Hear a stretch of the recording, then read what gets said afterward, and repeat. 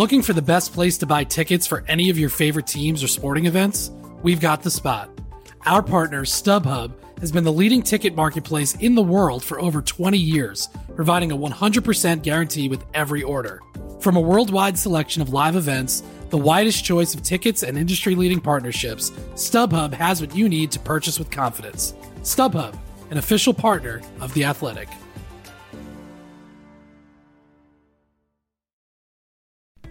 As you've probably heard by now, we've teamed up with BetMGM this season. We'll be using BetMGM lines to make all of our picks, and we'll have special offers for our listeners each week. If you haven't signed up for BetMGM yet, use bonus code THEATHLETIC, and you'll get a 1-year subscription to The Athletic, plus up to a $1,500 first bet offer on your first wager with BetMGM. Here's how it works.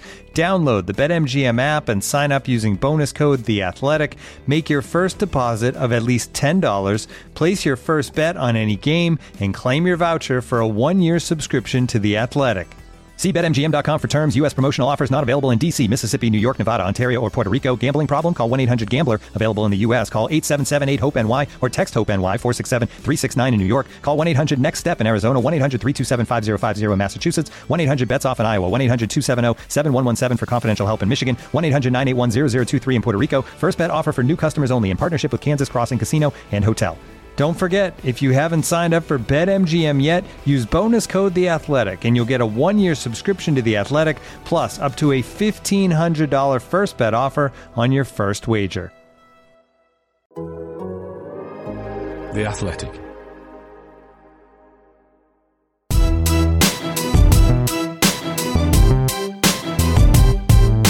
Bertrand Traore!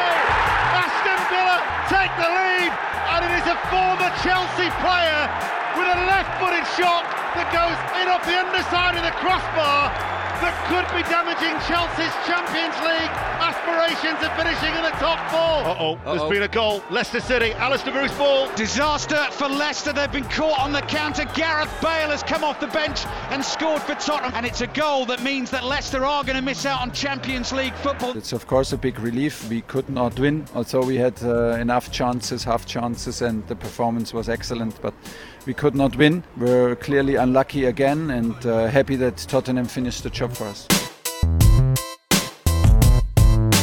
This is Straight Outta Cobham, the Chelsea FC podcast from The Athletic. On this episode, we look back on Chelsea's qualification for next season's Champions League as the Blues stumbled to a 4th place finish despite losing at Aston Villa. Available for free wherever you get your podcast and ad-free on The Athletic. This is Straight Outta Cobham. Hello listener, hope you're well. Matt Davis-Adams doing the talking at this precise moment, though allow me to introduce 3 men far better placed than I to do so. They are The Athletic's Chelsea experts. Simon Johnson is here, good morning. I've just thawed out from the coldest final Premier League game of the season I've ever covered. Good morning. Yeah, in this season of all season, it feels like it was fitting that it was grey, drizzly, cold on the last day rather than bright sunshine. But yeah, we move on. Liam Toomey's also with us. Hi, Liam. Get this league season in the bin and move on. Yeah. Hello. So say all of us. Dominic Fifield's also with us. How you doing, Dom? I'm very well, thank you. How are you doing? Yeah, pretty good, thank you. There is only one thing on our agenda today, so let's get to Villa Park. I don't know about you, listener. I've always had a lot of respect for Gareth Bale. Racing into the penalty area, he's going to finish it off the post. Back it comes to the Welshman, and he turns it in. He scored twice off the bench to ruin Leicester's hopes of Champions League football and hand Champions League qualification to Chelsea. Here's Tom asking, is Spurs winning to give Chelsea a place in the Champions League the most Spursy thing possible? Is it Spurs making sure Harry Kane gets to play in the Champions League next season? Simon, there's been a bit of chatter about Harry Kane to Chelsea, but you've shot that down in your piece for The Athletic this morning. Yeah, I just think it's very, very unlikely. And to be honest, anyone that's followed the Chelsea-Tottenham relationship in the Abramovich era would have instantly seen it like that. As soon as Kane was linked with Chelsea, there's probably one club that Daniel Levy will do more than anything to ensure that he doesn't go to, and that's Chelsea. You only have to look back to Luka Modric in 2011, where Modric was banging the door down to try and get to Chelsea, but Levy did everything including ending up making less money when he sold him to Real Madrid a year later. That's how the needle between these two clubs extends. In fact, I can't really remember. I think Carlo Cudicini was the last to move between the clubs. I may be wrong. But yeah, it's Chelsea would obviously love Harry Kane, and that's why Tuchel said as much. It wasn't really revealing anything extraordinary. He was saying that any coach would want him, and that's clear. But yeah, I also think Harry Kane has got his eyes on a club in the Northwest, which unfortunately Chelsea will be playing on Saturday. But I just found, going back to the game itself, it did sort of highlight, and this is what I did the piece on, it was just staring in the face yet again, the lack of threat, the lack of presence in the penalty area. I mean, it's a remarkable achievement. I think people should sort of not forget this. It's a remarkable achievement that Chelsea finished in the top 4 when the highest goal scorer scored 7 goals, the lowest in Chelsea's Premier League history. I mean, it's phenomenal. It's the lowest in their history, full stop, isn't it? In a non-relegation season, apparently they've never had a worse situation than this in their entire history, other than when they've been relegated. Yeah, record breakers.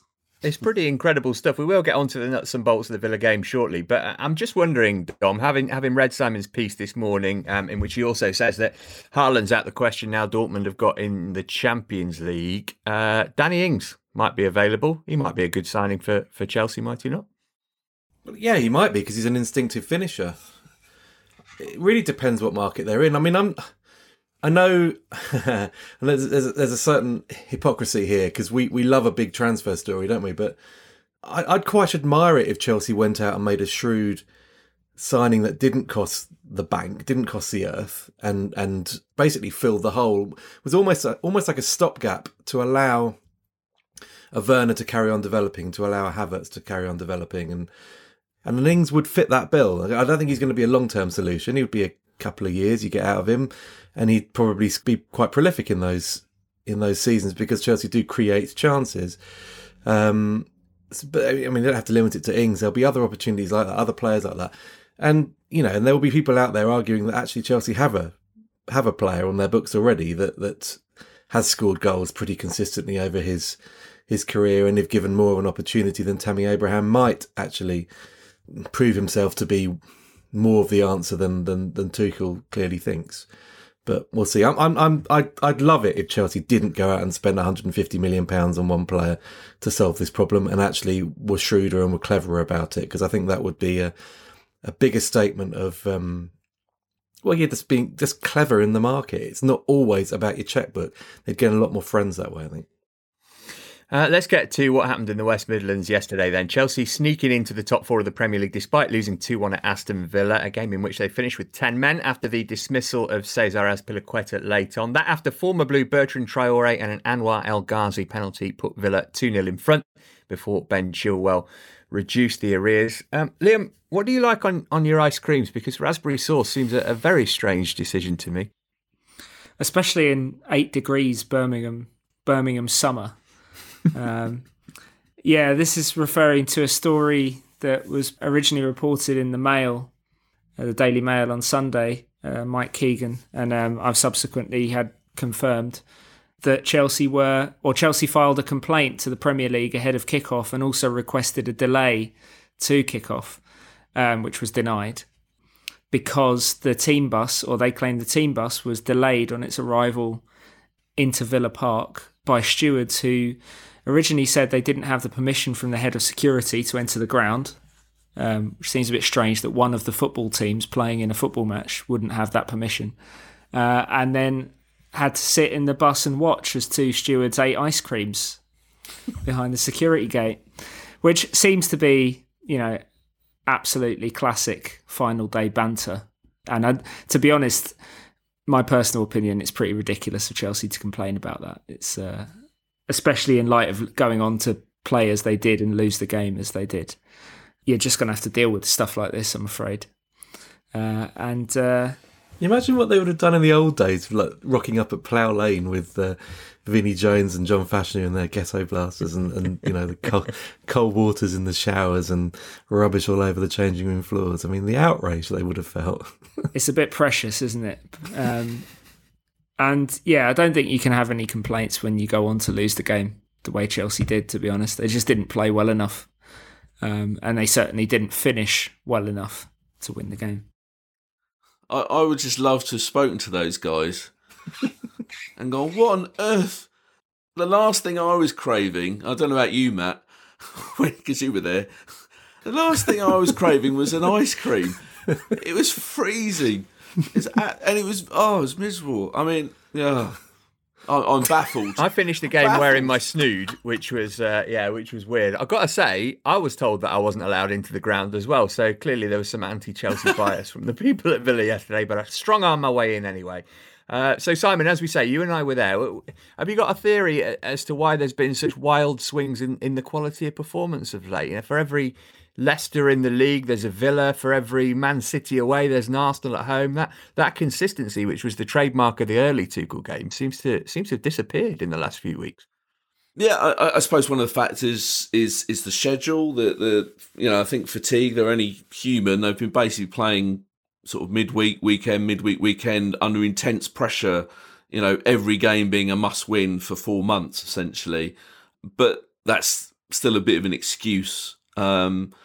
I think, as I said at the start of the show, I think that game exposed Chelsea's main flaw, which is them in the final third. We've been talking about it on the pod for months, for years, it seems, actually.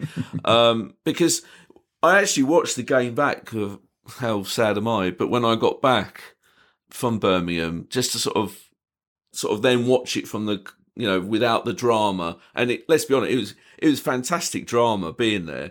I mean, we didn't have a screen in front of us with all the permutations clarified. So, like, there were journalists going, so where Chelsea goal difference? You could see, you know, all the guys sort of trying to figure out where Chelsea stood, and then you're getting the score flashes. It was a classic final day, but watching the game back, Chelsea weren't awful. You know, they had most of the game. Villa had essentially 2 chances and scored both of them. And Chelsea, as per usual, got into lots of good positions and didn't make the most of it.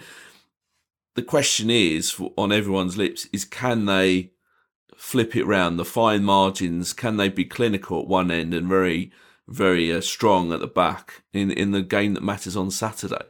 But at least they're going into that without the pressure of Champions League qualification on their minds.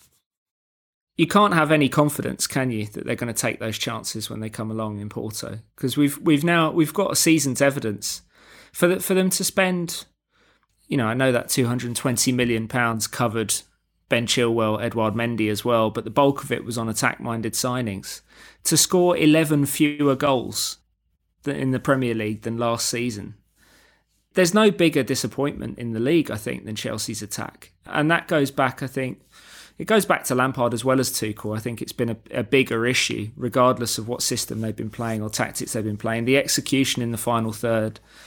Obviously, the finishing's been poor, but there have been times where they haven't even got a shot off because the final pass has been terrible or the wrong decision has been made. And it doesn't seem to have improved with training and with...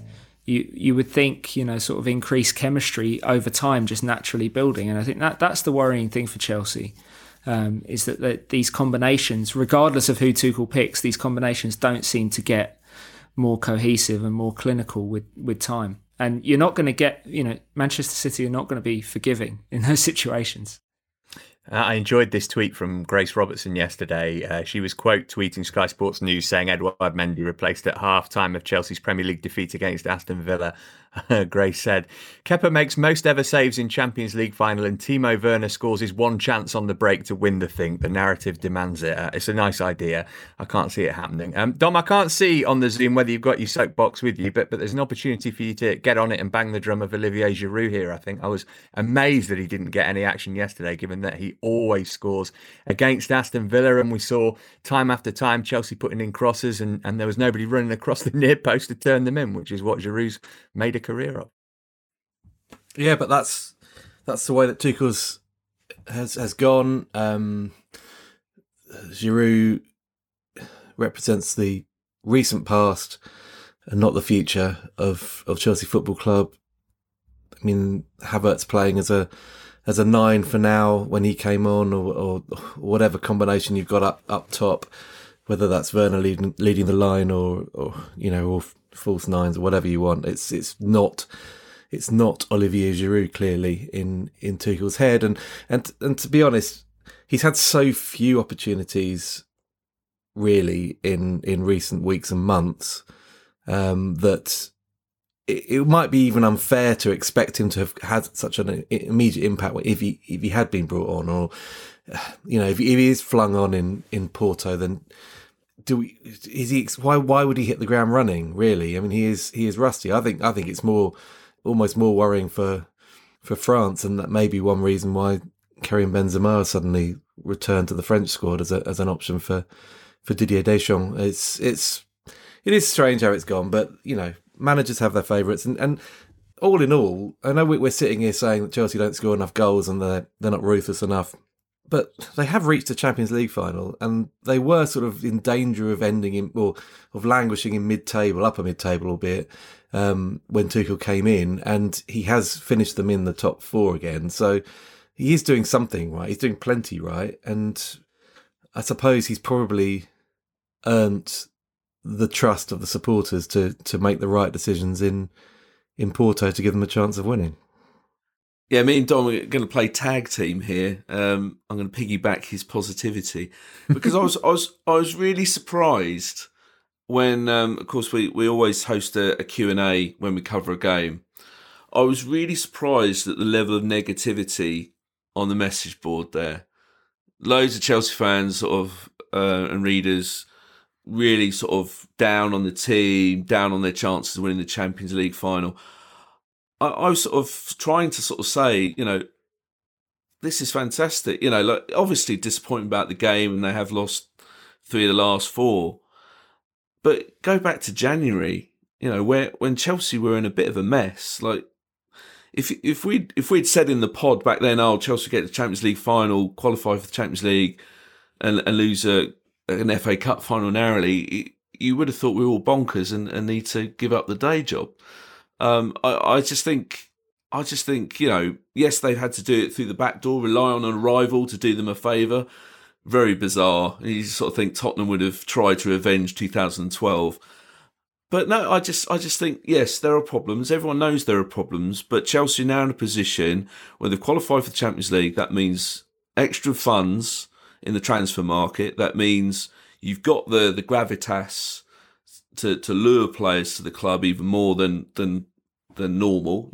Obviously players are interested in Chelsea anyway, but the higher caliber players will want to play for Tuchel. They'll want to play for a team that's in the Champions League final and so on. So Chelsea aren't the finished article, but we all knew that. But they've now put themselves in a position where they can get closer to being the finished article with another transfer window behind them. Liam, late last week you wrote a piece for The Athletic, athletic.com/ChelseaPod, the place to go to sign up, talking about the importance of qualifying for Champions League in terms of the funding that would therefore follow. Here's a tweet from Ayabami, apologies if I've got your name wrong, asking, with all our weaknesses exposed on Sunday, do you think the board will back Tuchel in the transfer window? I guess 2 parts to that. A, how much money is he going to get? And B, is it going to be based on players that he recommends or players that are recommended to him? I don't think it's ever as simple at Chelsea as saying, will this manager be backed? Because the coach, not the manager, the coach, only ever has a voice in recruitment. They don't necessarily have the final say. And what we've seen over the years is that every coach will maybe get 1 or 2 players that they like, and the rest will be sort of club agreed or club driven targets. The information that we've got so far, it will probably crystallise in the coming days and weeks now that Chelsea is secure in the Champions League and they can really begin to finalise their plans for the summer. is that both the club and Tuchel are keen on getting a striker, and that a centre-back is a priority as well, though of course they have plenty of contract decisions to make on that front as well within the current squad. So it won't be a case of Tuchel driving targets or going to Chelsea and saying, I want this player, I want that player. He may well provide recommendations, but then it will be a conversation between him and the recruitment structure and the key transfer decision makers at the club as to which targets are feasible, which targets might fit the team. And then it will kind of be decisions made by committee, as it often is at Chelsea. And I think the best that supporters can hope for is that everyone is singing off the same hymn sheet, because when they're not, we've seen where that road leads in the past. Yeah, you end up with Davide Zappacosta. Dom, just from what Liam was saying there, centre-back seems like a strange one to me. There's a young English lad at AC Milan who seems to have had quite a good second half of the season. Yeah, I agree with you. I think that there might be other areas of the team that they could prioritise. I'd love to see Tomori back in and doing well at Chelsea, and hopefully his performances at AC Milan have been noted, and AC Milan decide not to trigger the clause. But I suppose with the centre halves, you are looking more longer term. You're looking at what happens when Thiago Silva leaves. He's in the twilight of a glittering career. They've got contractual issues, I suppose, to sort out with people like Rudiger. You know, do they see the long-term future with Christensen? There are lots of, Zuma as well is another one. There are lots of issues there, and if they wanted to, I can see why they might want to go out and buy a player on that front. But again, it goes back to my original argument. It would be nice if they didn't. It would be nice if they trusted a Tomori to come through and to live up to the potential he's always had, and was threatening to show at periods at the beginning of last season before he sort of became the forgotten man. We'll have to see. I think they will flex their muscles in the market, because that's what Chelsea do. And I suspect there'll be some surprise moves in there as well, that people we don't anticipate being edged out. I mean, you got to start thinking, for example, about life after Cesar Azpilicueta as well. You got to wonder whether that means strengthening on the right, strengthening at right-sided centre-back in a 3.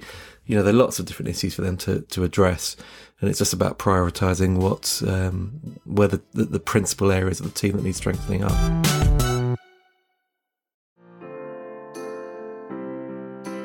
This episode is supported by Season 3 of FX's Welcome to Wrexham. Celebrity owners Rob McElhenney and Ryan Reynolds' small-town Welsh football club has finally been promoted into League 2 after 15 seasons in the National League.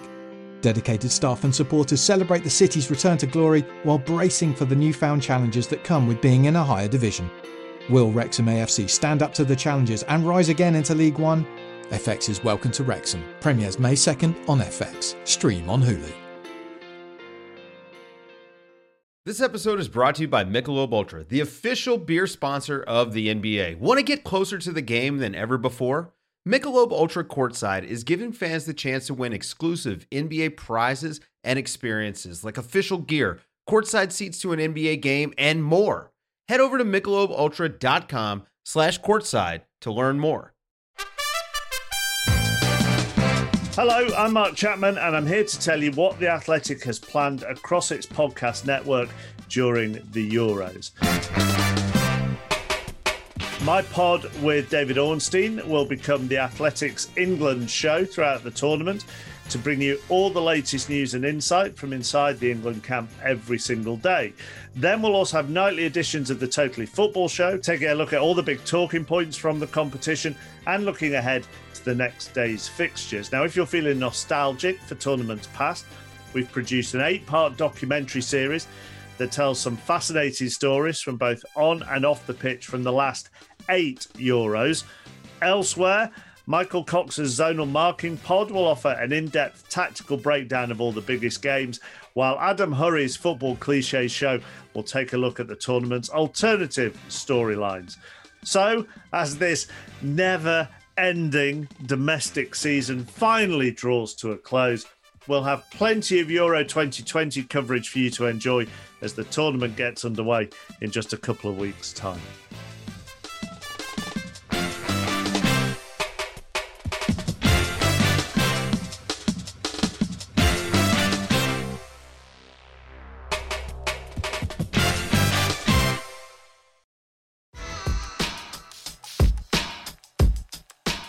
Anything else anyone wanted to mention from Villa?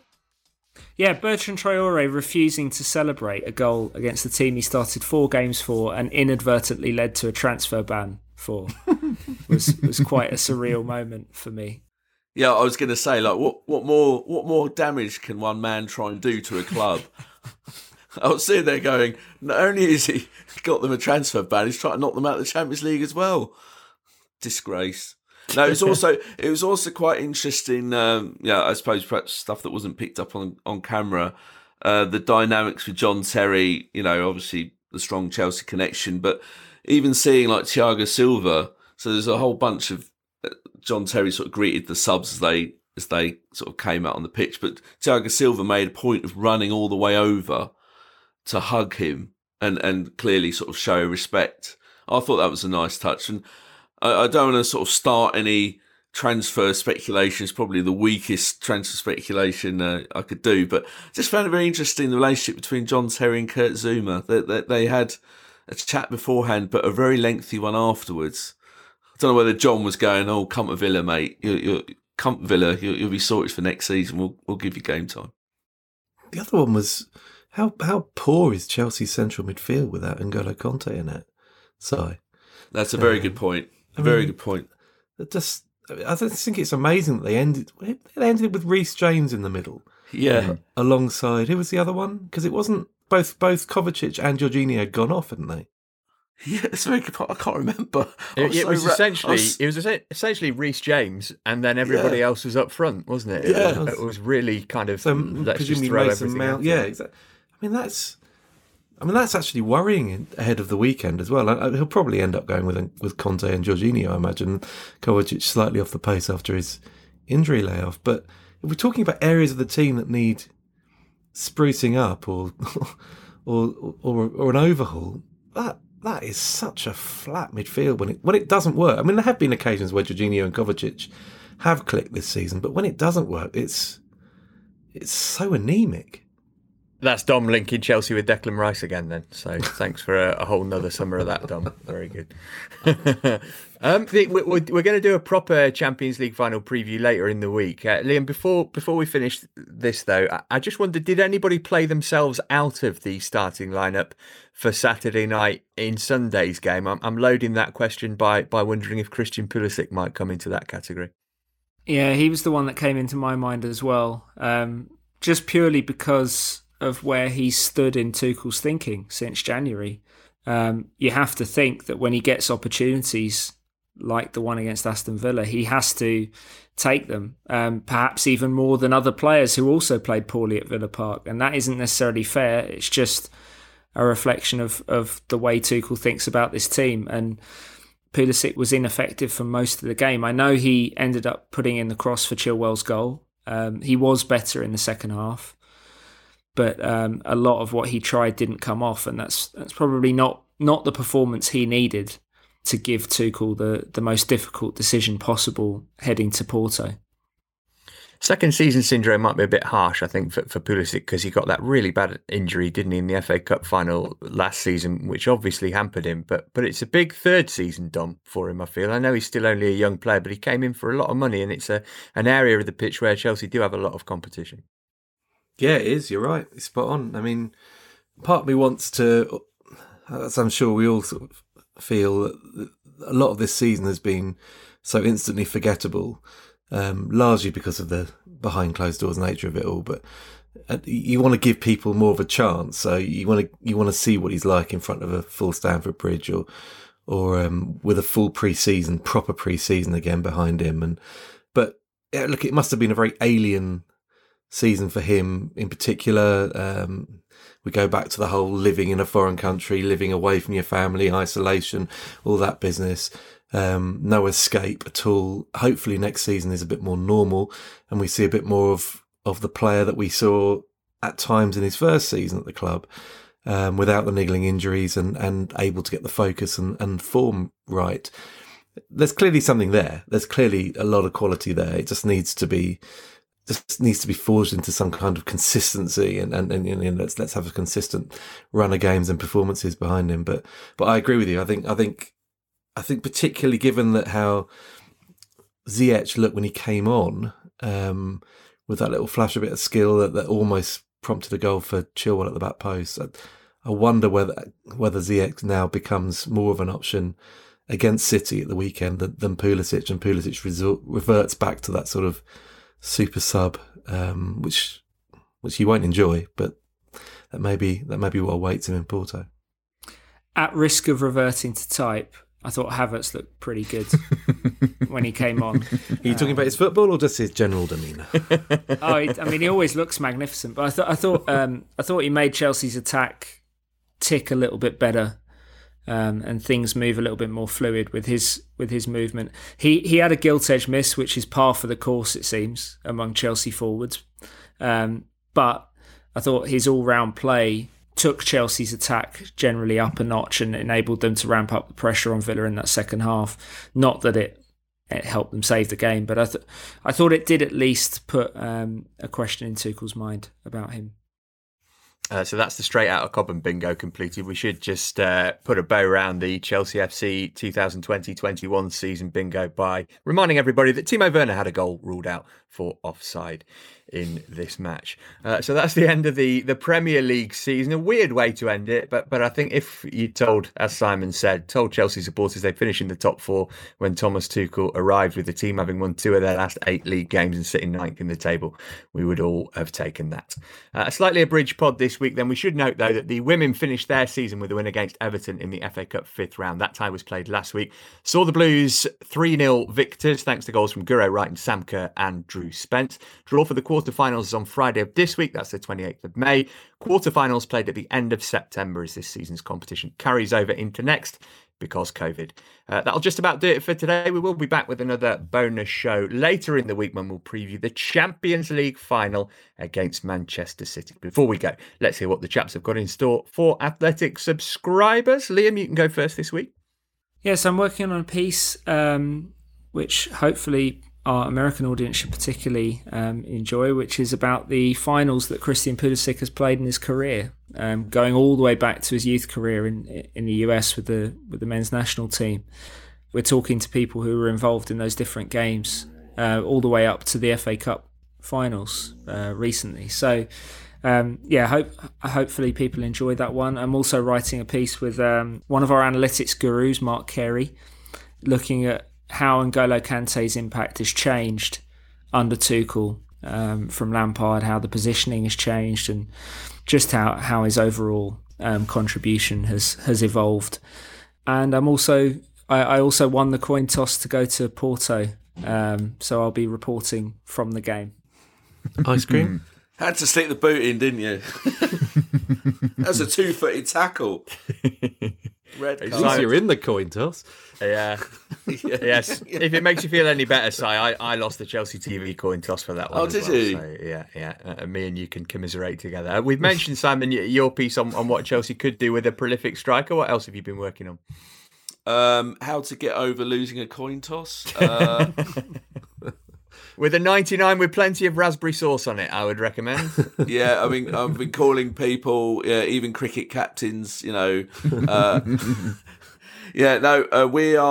the three of us. Dom is joining the party. We're going to be discussing the Champions League final for a piece that me and Liam obviously combined for sort of pre-match chats before we did one ahead of the cup final. We're going to do another one with all three of us for the Champions League. And I'm doing a piece on the interim managers that have got, and the interim seasons that have ended up in a Champions League final. That will be coming up later this week. Dom, I see you penned a love letter to Roy Hodgson. What else is on your agenda for this week? I had a nice Zoom with Roy. He told me at one point that he had to do it, get it out of the way quickly because he had an important Zoom call coming up, and it appears that may have been the government calling, asking him to join that fans charter. Probably missed the story there, Dom. Never mind. What am I doing? I'm doing a piece on all England or English Champions League finals. So a look back at 2008 and 2019, and the sort of how different it is if you're competing against a team that you played twice in the league already that season compared to the sort of mystique of the normal European final experience. Excellent. Athletic.com/ChelseaPod, the place to go to sign up if you want to read those and more from our chaps. As I say, we will be back on Thursday with our special Champions League preview pod. Until then, many thanks to Liam, to Simon, to Dom, and to producer Lucy, but mainly to you, listener. We'll catch up with you again later in the week. But from all of us here, it's bye for now.